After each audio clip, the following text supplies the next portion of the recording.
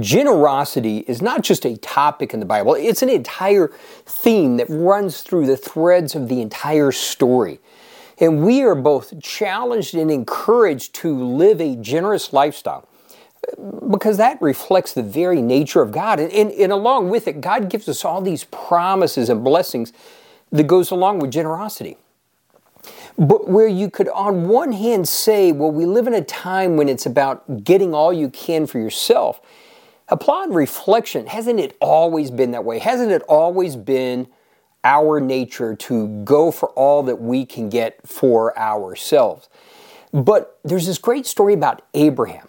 See, you probably know, God had said to Abraham, leave everything you know and you're comfortable with and follow me. I'm going to take you to this place I'm going to show you and I'm going to give it to you.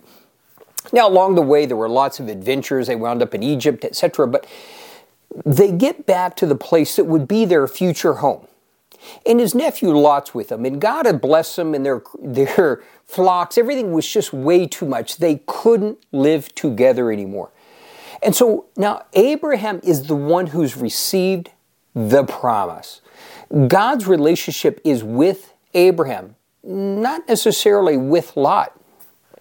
We don't see God communicating with Lot, but they've got to separate. But what does Abraham do? See, Abraham had an open hand.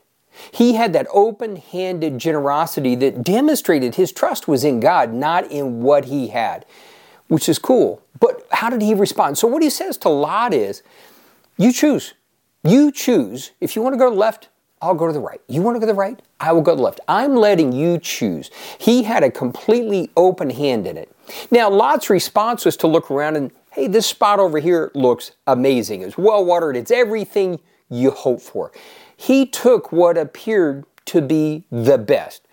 Now, if you know the story later on, you realize, that didn't work out too well. But that isn't really the point for today.